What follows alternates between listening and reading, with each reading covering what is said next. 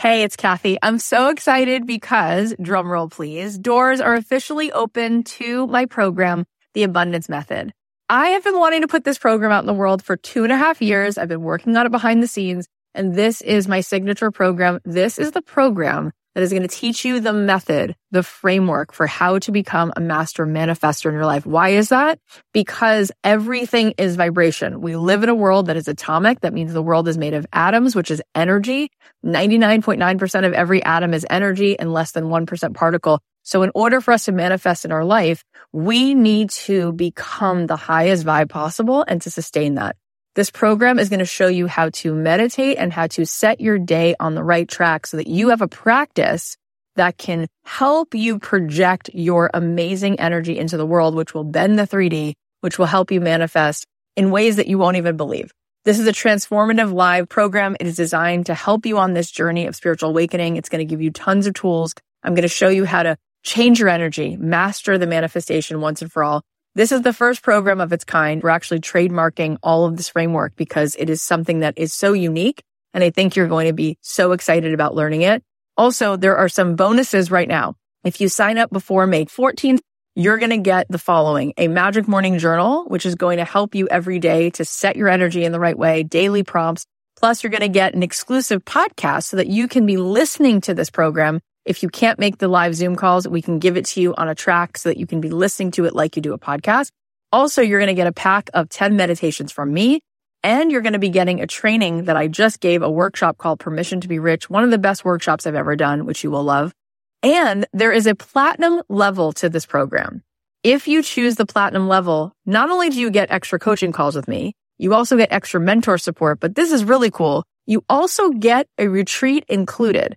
My retreats are normally $3,000. You will get the retreat for free included. Plus, you will get a front row seat at that retreat because you will be on the platinum VIP track at the retreat. All of this is here for you. I'd love to see you in this program. I want to see you tapping in, turning on to that electricity within you so that you can find your way to the life that you were born to manifest for yourself. You can join us now at kathyheller.com/join. I cannot wait. Get on in there, see what all the excitement is about. It's going to be so much fun. I didn't know necessarily it was magic. I knew it was effortless and easy to the point where I just listened and reacted, and he did the same. And there was just this unconditional love, if you will, just through the writing and through these two vessels, these actors, portraying this story. And I think that taught me when it is that easy, maybe it's meant to be.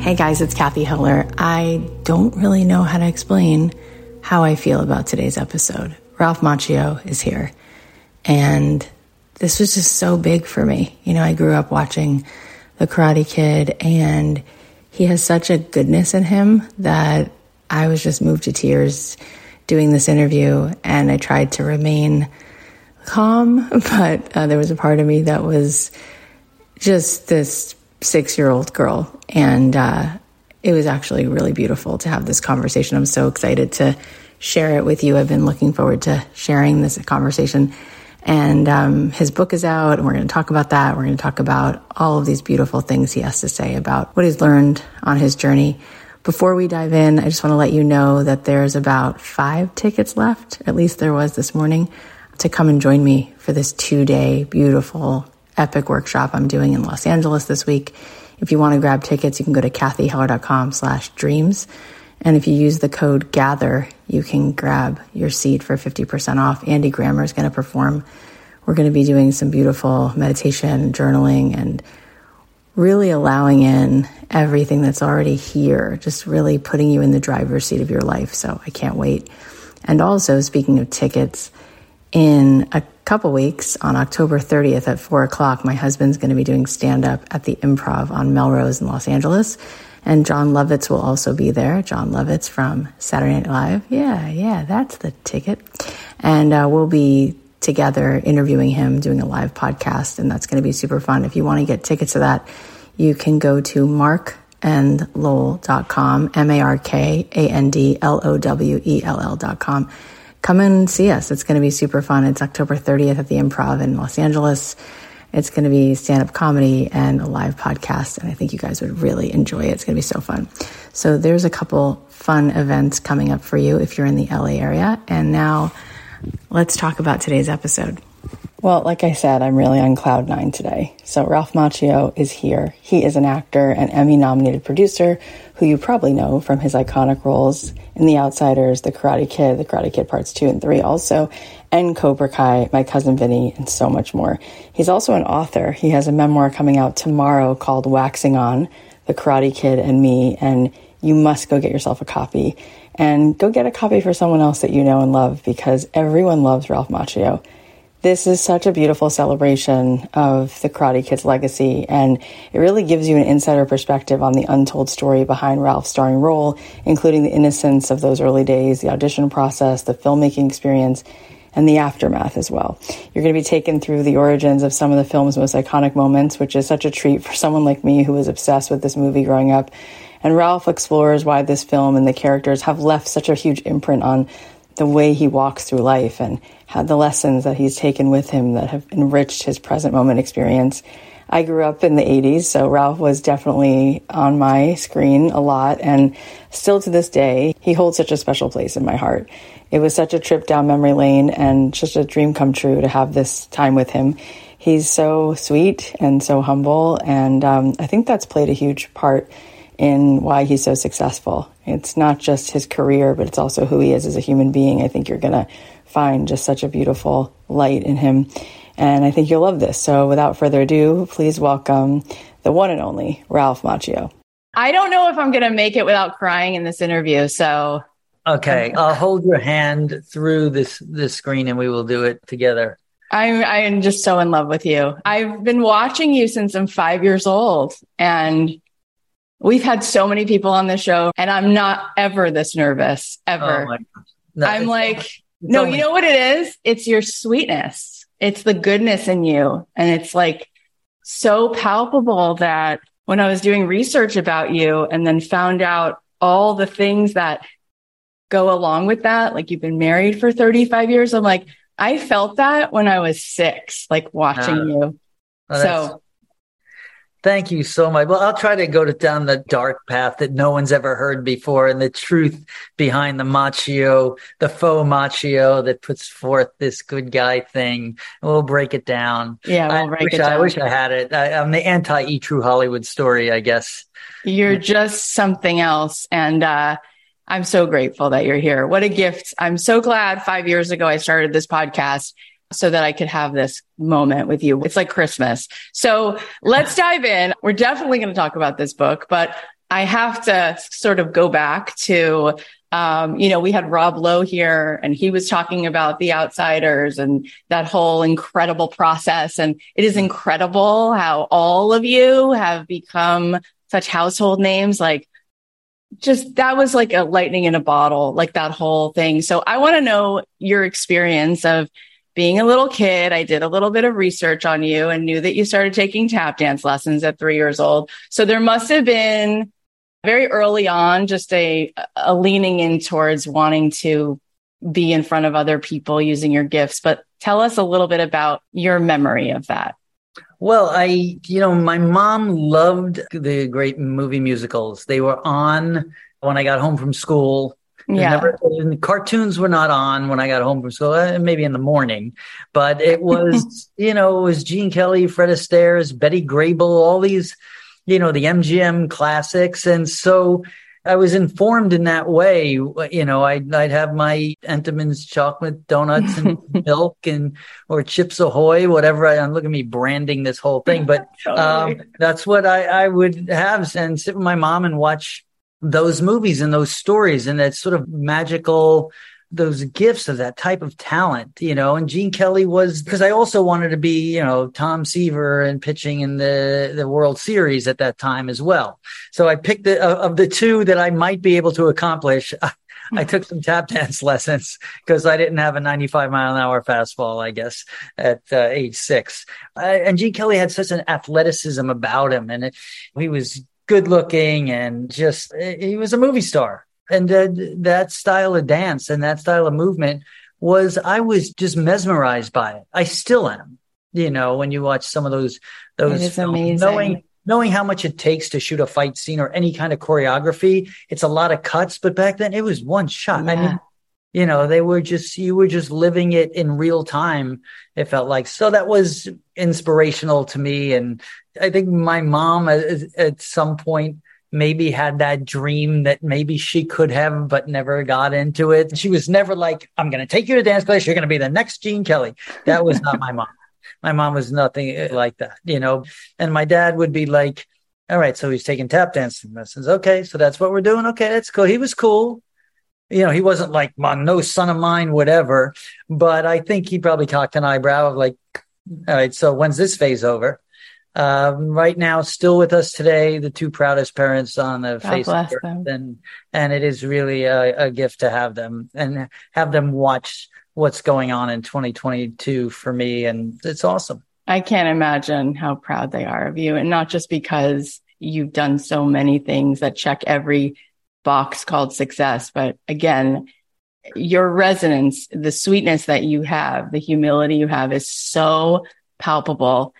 And that's your legacy. It's like people just love you. You're so lovable. And that's what comes through the screen. And so I can't imagine what it's like to be your parents and just know that, like, that's my kid being just like this amazing human being. What a gift for them. So you went on to have like a string of green lights, just like you walk in rooms and people are like, yep, him, let's put the camera on his face. What was that like for you? And what was like the first moment? Because you've done so many things, like from a very young age, you had done so many things already. What was one of those big moments you're like, oh my God, this is my life. I'm having this moment. This is surreal. What was one of those moments for you? Great question. I think the biggest first one for me, the most impactful, was The Outsiders, because I read the book when I was 12. Yeah. And I connected to these guys, even though I had a fairly happy home and it's not from I didn't need to, the greasers were not my brothers. You know what I mean? I had mom, dad, and my brother. I didn't have to leave home to have happiness. But there's just something about coming of age and what S.E. Hinton wrote as a 16-year-old girl in that novel that was connected with me. Not a great reader in English class or even to this day. I'm not great at it. Like other people, like, right. You're done. I'm on page 6. And I just read it twice because the phone rang and I forgot what was on page 4. Right. So that one connected to me personally as, you know, at 12 years old, reading about these characters trying to, navigate their social class differences and everything else. And then getting to audition for Francis Ford Coppola, being a part of that cast. I only wanted that part. I was so definitively didn't even want to read for anything else. And yet he was reading everyone for different roles. So getting that was a massive moment. Like, this is beyond street cred right now. I'm in a Coppola movie and the book that meant the most to me growing up. Yeah. That was one moment. Getting the part in Cuba and His Teddy Bear, Robert De Niro on Broadway, was another, that followed that was 86. So this was 82. So those two were like I'm at Radio City. I'm at Yankee Stadium. Like, I'm not playing in the schoolyard. Those were the big ones as far as when I was in it all. As far as your question, yes, maybe when I got the first Bubble Yum commercial, holy crap, I'm going to be on TV. There might have been that. It's tough to, this is a while ago, but the ones that people could connect to because they exist, like those two projects and with those actors and or filmmakers were, still to this day. Those are the two. If I were to pick two that just blew me away as they were happening, it would be those. The Karate Kid and Cobra Kai, certainly. Obviously. But those are the two that inform so much. It's amazing. And I want to really highlight this for people listening because I was born in 79. So you were like definitely the biggest highlight of the montage of all the people I looked at. It was you. Like, you had the biggest role in my life in that montage. Right. And what I want people to hear is you're such a good actor. Like, it wasn't just like, oh, he's really good looking and cute. It's like the depth of who you were as an actor at such a young age. Like, you were with De Niro, you were in The Outsiders. Like, everybody in that cast is an undeniable, incredible talent. It's not just the way you look. And that is not something that happens all the time. A lot of times people have a really pretty face, and that's doing the heavy lifting. That's not the case with you. Let's talk about, I'm so grateful that you decided to take time out of your busy, busy life and write a book about this whole journey of the Karate Kid, because as a kid, I remember feeling like that movie was Control-Alt-Delete on everything in my life. Like, it was religious. It was biblical. It was like every kid knows what that feels like. Every single kid. And to reach for that higher place inside of us, that lesson, I mean, everything about it, it's just, you can't overstate it enough. Like, the way a movie can tell a story can impact you more than anything. It takes you into a world. So let's start to talk about it, because you wrote a book about this and it's coming out very soon. When you were making that movie, were you aware that this was going to have the magnitude that it had? No, and first of all, I agree with you on those pinnacle moments of those movies that affect you in such a way. And it's a credit to Robert Kamen, who wrote that beautiful script, and John Avildsen, the great director who directed it. And of course, Pat Morita being, my partner in that soulful magic of what I call it in the book. I knew that Pat and I had something special that was beyond just two actors working together. First of all, I heard that from anyone who would watch us. Yeah. They would just say, you guys, this is just magic. This is just, I didn't know necessarily it was magic. I knew it was effortless and easy to the point where I just listened and reacted, and he did the same. And there was just this unconditional love, if you will, just through the writing and through these two vessels, these actors, portraying this story. And so this movie called The Karate Kid, and I made fun of the title when I first talked about it, and I write about it, and I always wonder if it's like, maybe it was foreshadowing. I knew if I ever got this thing, I'd have to carry it for the rest of my life. So can't we change the title to, like, I don't know, Reseda, or Me and My Mom Go to California, or I Met a Human Yoda, all these other titles. And then it was kind of corny and a little sweet at times. I was just like, maybe this is going to be just like a after school special TV movie thing. And I didn't know. I was, youth is wasted on the young. But I did know that Pat and I, it was effortless. And I think that taught me, when it is that easy, maybe it's meant to be. So I told you I wouldn't get through this without crying. So I already started crying. But you know why? And you just said it was so beautiful what you just said. You said there was like unconditional love between these two vessels. And that's it, right? That's why I'm crying, because so often you watch things and the writing's good, and not so often, I would say, but once in a while you watch something and the writing's good and the actors are good and that it leaves some kind of mark. But there's very rarely, it's like once in a lifetime where there's literally unconditional love, something that really feels like unconditional love. Yeah. And that there are two people who've like set down their ego to just have this vulnerability. And that's what it is. And I think you just helped me put words to it. That's why I'm crying, because that's what we all got is we were taken on this ride for 90 minutes and we're witness to what happens to a person when someone loves you and you let them. Like what can happen, how healing that is, and what you can find inside yourself when you allow somebody to be in your life in that way. And that's it. And it's just, what else is there? Like that is the greatest lesson. No, it's great. You know, it's interesting as you were speaking and reiterating what I said, when I was saying it, I realized I'd never, because I didn't write those words in the book. I didn't write the unconditional love part. I mean, you get that in the writing because I talk so much about it.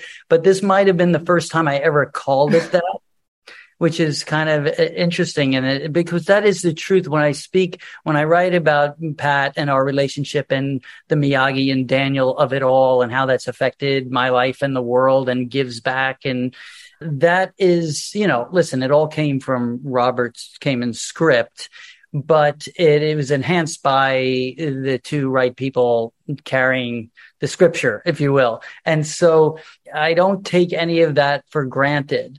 Now, there might have been a chunk of years in the 90s and early 2000s when the career I had certain struggles in trying to fight through the stereotypes of all that stuff and look for the next chapter, if you will. But so now it's crystal clear. I never doubted it. You know, it was so, like I said, so effortless from the start. But now as you get older and wiser and have your own kids or see other people, you know, these are the life lessons that you could hand off. And that's precisely why this book is really a celebration of that movie and pop culture and cinema and my own personal life. It's it is that journey and that, you know, it's paying it forward in a way. Oh, it's so beautiful. My kids are 6, 9, and 10, and we've shown them the movie so many times, and it just holds up because those are all the things as human beings, that those are the moments in our rite of passage. So every person can sit down and like walk away with a little bit of truth, right? Which is what we all need. So when you wrote this book, because the movie already does so much and done so much, what were you wanting to say about it? What were you feeling you wanted to add or that you want people to know in why you wrote a book about this whole experience? Well, I think that one, I felt I have a unique voice because I'm inside. I don't want to, I don't want to call it inside from the eye of the hurricane because it's the most positive hurricane ever. But it's like, so it's perspective. The people who experience the Karate Kid or it's had an impact in their lives or watched the Cobra Kai series and love it for whatever reasons. I wanted to speak to and tell the story from the moment, I was sitting on my beanbag chair on the shag carpet in my Long Island house and the phone rang and they was saying that the guy who directed Rocky's making a movie about a kid who gets picked on and learns karate from a master. And do you want to audition for it? We have an appointment Tuesday at 3:00. From that moment up until what's still living and breathing and evolving, it's a unique perspective of the journey and a little of the behind the scenes untold stories and some of the missteps. I mean, the book is sort of broken up into 3 areas: getting the part, making of the film. Then there's the afterlife after the crane takes flight, if you will, or leading into the frozen in time elements that I have to deal with. And people I can't even imagine from that and the fact and my lack of aging quick enough to catch up to and having to deal with that. And so it's like I get to tell that story and always go back to the Daniel LaRusso of it all, and also jump forward to the Cobra Kai of it all and how one's impacted the other from my perspective. And then some of the mistakes, although I think I write this, although I feel I've stuck the landing, there have been times where I did not have the balance in the finding balance section that we all look for in life. And when I talk about how I always try to keep one foot in and one foot out, no matter what it is. In life, in marriage, in work, it's about balancing it all. And those are all Miyagi-isms. So using them and talking about my personal life and how it's been informed by that and how I've taken things from it or I give back to it. I think maybe a young reader might find a few, I don't want to call them pearls, but a few moments of enlightenment through my journey. And then the audience that is, in their 30s and 40s and older will kind of be in lockstep and look at, here's the thing, you can have this zaniness of a career, which is quite insecure, and somehow wind up still on your feet and never having fallen down the slippery slope and the crash and burn. I mean, any crashing and burning I've done, I've fallen on my own knees. I haven't gotten sucked down to the point of the loss of control, but that's part of just my own sensibilities. And I'm fortunate. I blame my parents for that. Oh my God. I love every word. I'm like sitting here, just like looking at the moon, like, oh, what a gift. What an absolute total gift. So that's really fascinating, that you're saying that. We just had Justine Bateman here. And she wrote a book about fame and like the peak and the valleys and like, and she had a different experience, which was really hard. And she was saying how just hard that is on like your identity. With you, it's a different journey. But there were times where I walked in the room and they knew too much and they were not interested.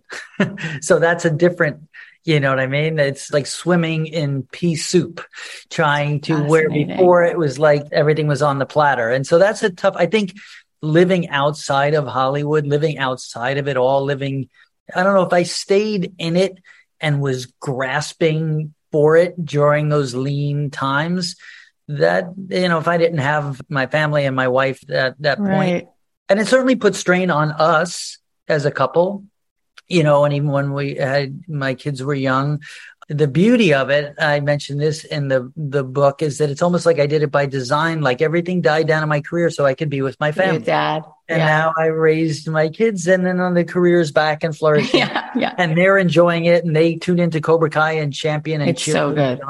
It's crazy. So have some of that as well, just in a different I guess for all of us, right? Like whether we're famous people or we're not famous people, we all have an ego, right? We all have this ego. And then we also have this part of us that's soul, consciousness, whatever you want to call it. I've been working my way painfully through meditation for 20 years. And so I know this part of me that's like a witness to everything else, but I can only imagine the challenge when the world defines you so much by your ego constantly.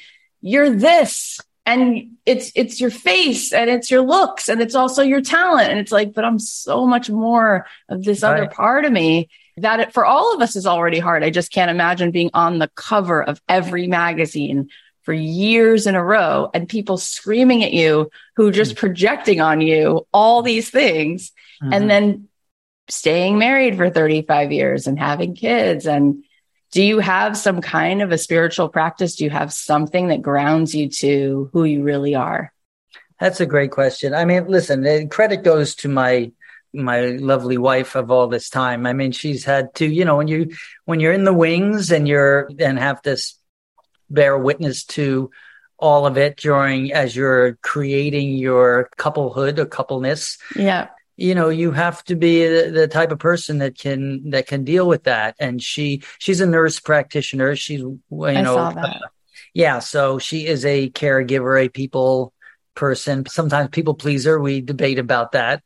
I know what that's like. More selfish, way more, but that's because it's me. It still is, like you said, it's thrust upon you. It becomes part of it. Is another day at the office, being recognized, being praise. I mean, I look at the Karate Kid people like, thank you for bringing Cobra Kai. Thank you for this thing. Yeah, I had something to do with it. It wasn't all me. Definitely wasn't all me. I was just the kid who got the part. And I was probably not even a kid then, but don't tell anybody. And so I have a sense of humor about it. There are plenty of days where I would maybe not be as pleasant to be around because there was the absence of where I wanted to be. Yeah. And there are certainly challenging days, never to a point of loss of control, or rarely to a point where it would affect my marriage or family. Yeah. But there were certainly those days where it put undue pressure on all of that. And I write to one of those little moments when I was doing a project in Los Angeles that my heart wasn't into. And both my career and my family life were suffering because I tie that into a Miyagiism. It was a point where I wasn't walking left side or right side. I was waffling down the middle, getting squished like grape, which is a early Miyagi lesson to Daniel-san. And so that's what I try to do with the book as well. And I'm hoping people find that entertaining and also thought-provoking and informative as well. It's amazing. How much do you feel like Pat Morita himself is alike in that character? And how much do you feel like that experience of just being in his life has lasted for you as a person? Listen, we all have pieces of the character. The only way to be honest, I mean, I guess you can, play a psychotic serial killer and really be a nice guy. So, but there's always an element of yourself you have to bring to the character. I'm sure you've heard that. Every actor says that, right? But it is true because you have to come from an organic place of truth. And I think you could not have that Mr. Miyagi and that soulfulness if it was not part of who Pat was. Was he just like Mr. Miyagi? Not necessarily, He's a stand-up comic. Yeah, he's a goofball. At 2 a.m, and playing around and living life in Vegas here and there in between gigs. So Mr. Miyagi would go fishing and go to sleep. Yeah. But the legacy of that character, and I talk about, the blurred lines, where Daniel LaRusso ends and where Ralph Macchio begins, is part of, and the same thing for Pat and Miyagi. It's the blurred lines. It's people think, they say, hey, so how was it growing up in Newark?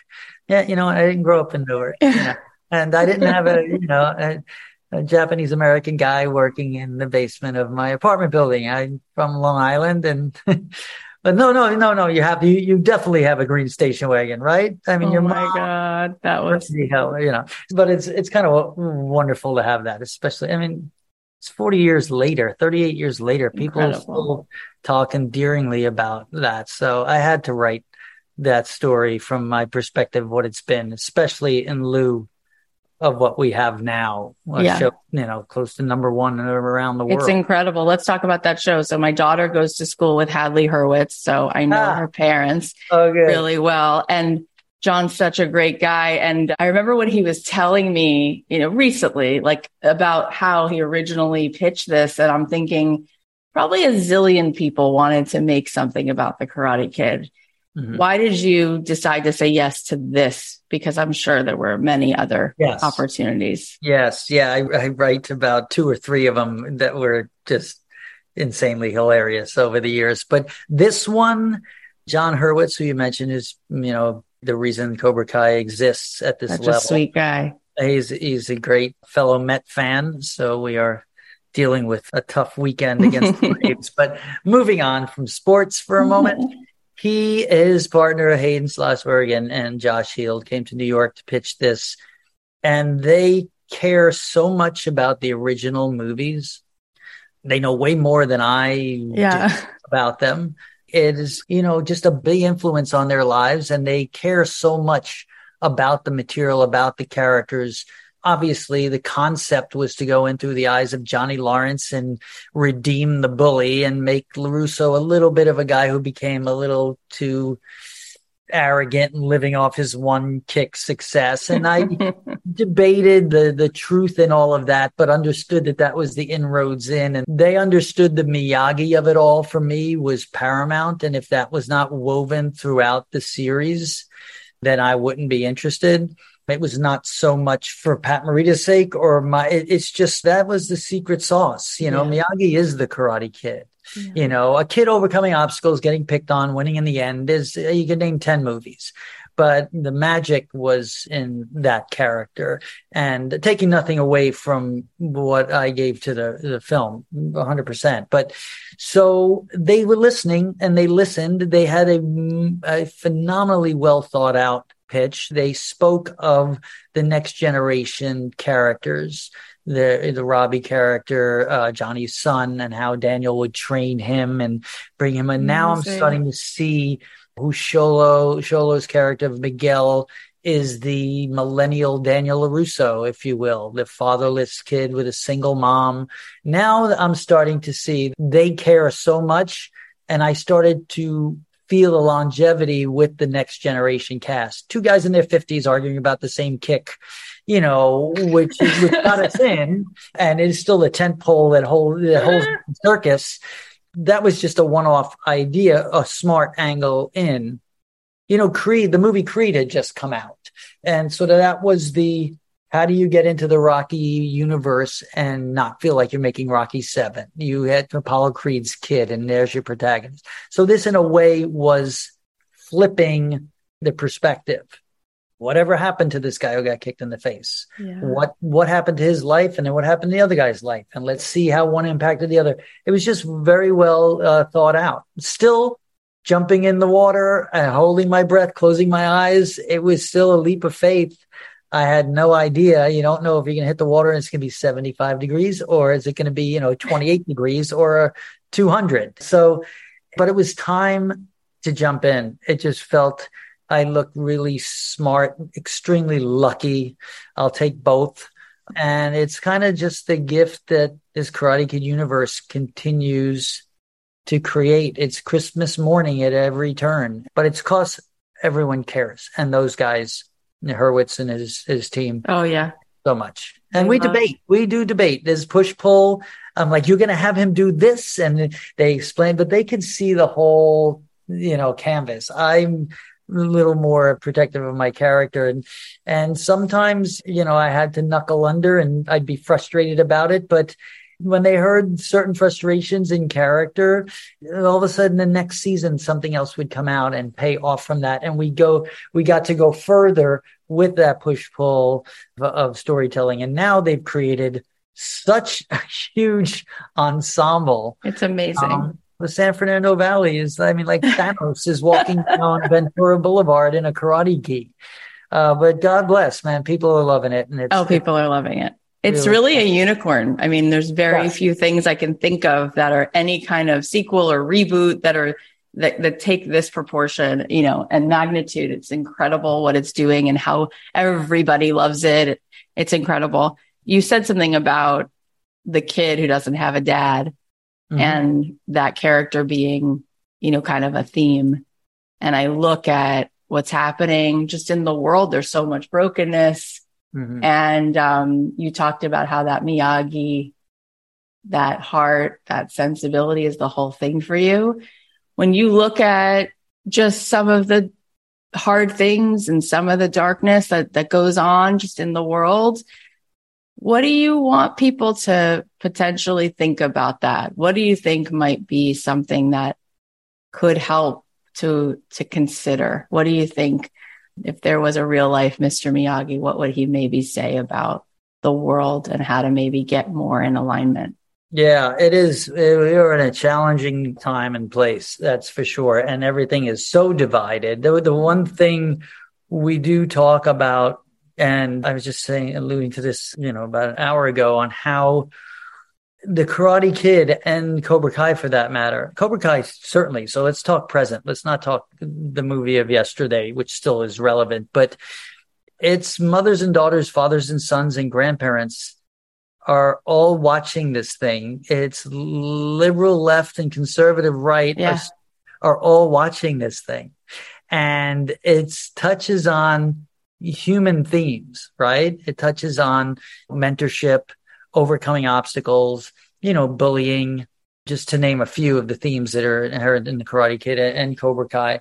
And so it connects on a human level. The Karate Kid always has. It doesn't offend anybody unless you're a bully, I guess. They should be offended. So you wonder, this show, Cobra Kai, that comes out during the pandemic on Netflix and became everything, just what the doctor ordered in a way for the world. And it's not super high art. It's, it's entertainment, but I think there's some connective tissue with just putting it all down and just embracing the human elements of this heightened reality, which is this show, and connecting to these characters. No political talk in this show at all. It's just, there's a little bit of masculinity and maybe toxic masculinity, and every problem gets solved with a karate fight. So yes, it goes probably into that world, but we all can enjoy something together. There's no one, right. But out in the street, we don't, if we have an opinion, or if we have, and there's often not a coming together, a compromise, a willingness to put that aside. And I think, with this film and with this show, it does not discriminate against anyone's opinions. It's just, a place to sort of feel something. Yeah. There are, listen, Cobra Kai, I've had people come up to me saying, I watched that episode, I was crying. Now, it's in the same episode that, like, there are snakes in the auto dealership and 10 ninjas, like, beating up one guy. But yet I'm on my knees in Miyagi's grave asking for some guidance, and people are crying. So I think you can have all of that and just stop being so divisive. Yeah. Even when you're watching the villain and the hero arguing from two opposite sides. I don't know. No, it's beautiful. I don't think we're red or blue. I think we're purple. I was like, I think this country is a purple country and we need to be purple. So my last question is, so many people who listen to this show, so much of what causes pain is there's a bully in their life in some way, whether it's someone says something on social media or it's somebody in their life. And it's amazing how much of our mind that takes up so much space in people's day, wanting to be liked, wanting to fit in, wanting to please. And it's exhausting.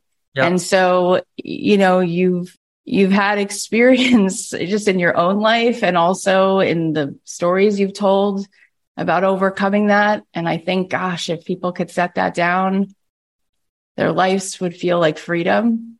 Yeah. What do you say to someone who feels like there's someone that they're allowing to bully them in their life? And what might be one thing we could do to make that change?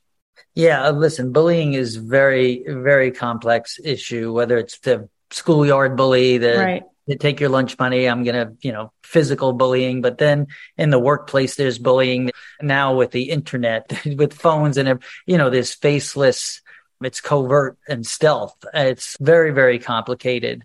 There's a book called The Bully, the Bullied, and the Bystander, right? So the bystander, you could argue, is as guilty as the bully. So I think, and I will give my disclaimer, I am not a psychologist or educated outside of just in the education of walking in my own shoes and experiencing life for how many years, and you could look it up. I think having a voice, if you see it, and coming and putting your own ego aside and stepping up for if you see something, say something theory. Like if I am very disturbed if I see someone being bullied in some way, and I try to step forward and be either sounding board or have a voice about it. I think if more people did not just turn the other cheek, it would maybe inspire some of the victims of it to have the confidence to move forward and not run their lives by it or allow it to run their lives. It's very complicated, so easy to say, I'll just claim it again. It's just a perspective and not, don't do what Machio said. He's happily married. He's got the answer. It's not that easy. But I think if we all as a community as a people, if we see something, support and say something or be there for the people we care about. I hope that when you go to sleep every night and you put your head on your pillow, you are aware of how much goodness you give every second. You are just such a prize. It's such a gift to have you in this world, seriously. And I'm just one of millions and millions and millions of people who feel that way about who you are, not just what you do. So just thank you so much. Tell everybody, I believe the book comes out on the 18th. Is that correct? October 18th. Yes. Yes. Tell everybody where they can find it. I imagine they can find it everywhere, but tell them where you want to send them to, your Instagram, website. Yeah, I think, well, listen, if you follow my Instagram or Twitter, I'm posting along with the publisher where it is. You can get it anywhere. Yeah. I mean, from your Barnes and Nobles through your Amazons, through your personal bookstores. And though I did the audiobook, if you want to learn how to drive yourself crazy, lock yourself in a room for 5 days and talk about yourself and your movie.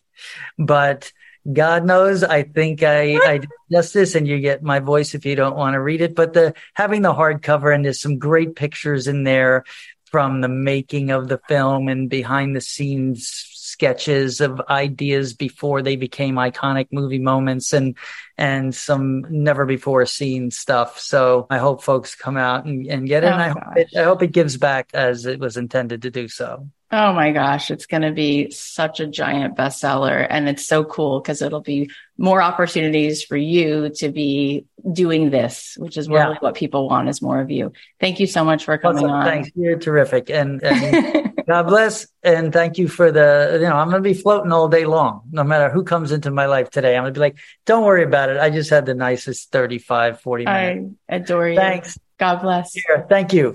Oh my gosh. I really just can't believe that happened, and that I get to do things like this.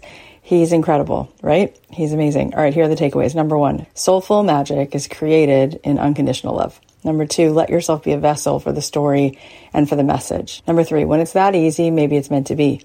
Number 4, keep one foot in and one foot out. It's about balancing it all. Number 5, come from an organic place of truth. Number 6, set aside the divisiveness and connect on a human level. We can all enjoy something together. And number 7, if you see something, say something. Put your ego aside and step up. Thank you so much for listening to this show. You have no idea what it means to me that you're here. I know that you have just so much going on in your life, and it means a lot that you spend this time here. And I would so appreciate, if you're not already subscribed, that you go subscribe, because it's free to subscribe and we have so many good episodes coming up. So please make sure you subscribe on Apple Podcasts or on Spotify. And if you enjoyed this episode or any episode, then share it. If you'd like to post about this episode, you can tag Ralph. He's at Ralph_Macchio. That's Macchio. If you post about this on Instagram, tag him, and you can tag me at Kathy.Heller, and I'll definitely repost a bunch of those. And lastly, we have about 5 seats left for the 2-day event I'm doing this coming week, Thursday and Friday in LA. You can grab your tickets at KathyHeller.com/dreams. We will be journaling, meditating, sound bath, breath work. There'll be a hypnosis session led by an incredible team, as well as a performance by Andy Grammer and one of my favorite bands, The Rescues. Not to mention Amy Purdy will be there as well. It's going to be such a sensational 2 days. Definitely go grab those tickets. And if you're in LA and you want to be enjoying some comedy, you can come join me and my husband at the Improv on October 30th. We'll be doing a live podcast with John Lovitz from Saturday Night Live. My husband will be doing some stand-up as well. So you can grab tickets to that by going to the Improv's website, or just go to markandlowell.com. Mark is my husband's podcast co-host, and you can go to MarkandLowell, markandlowell.com. You can grab tickets for that. That's October 30th at 4 o'clock at the Improv in LA. I'll leave you with a song of mine, and I'll talk to you soon.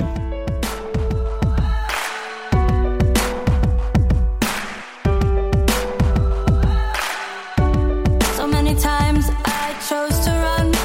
So many times I held my tongue. I held my tongue.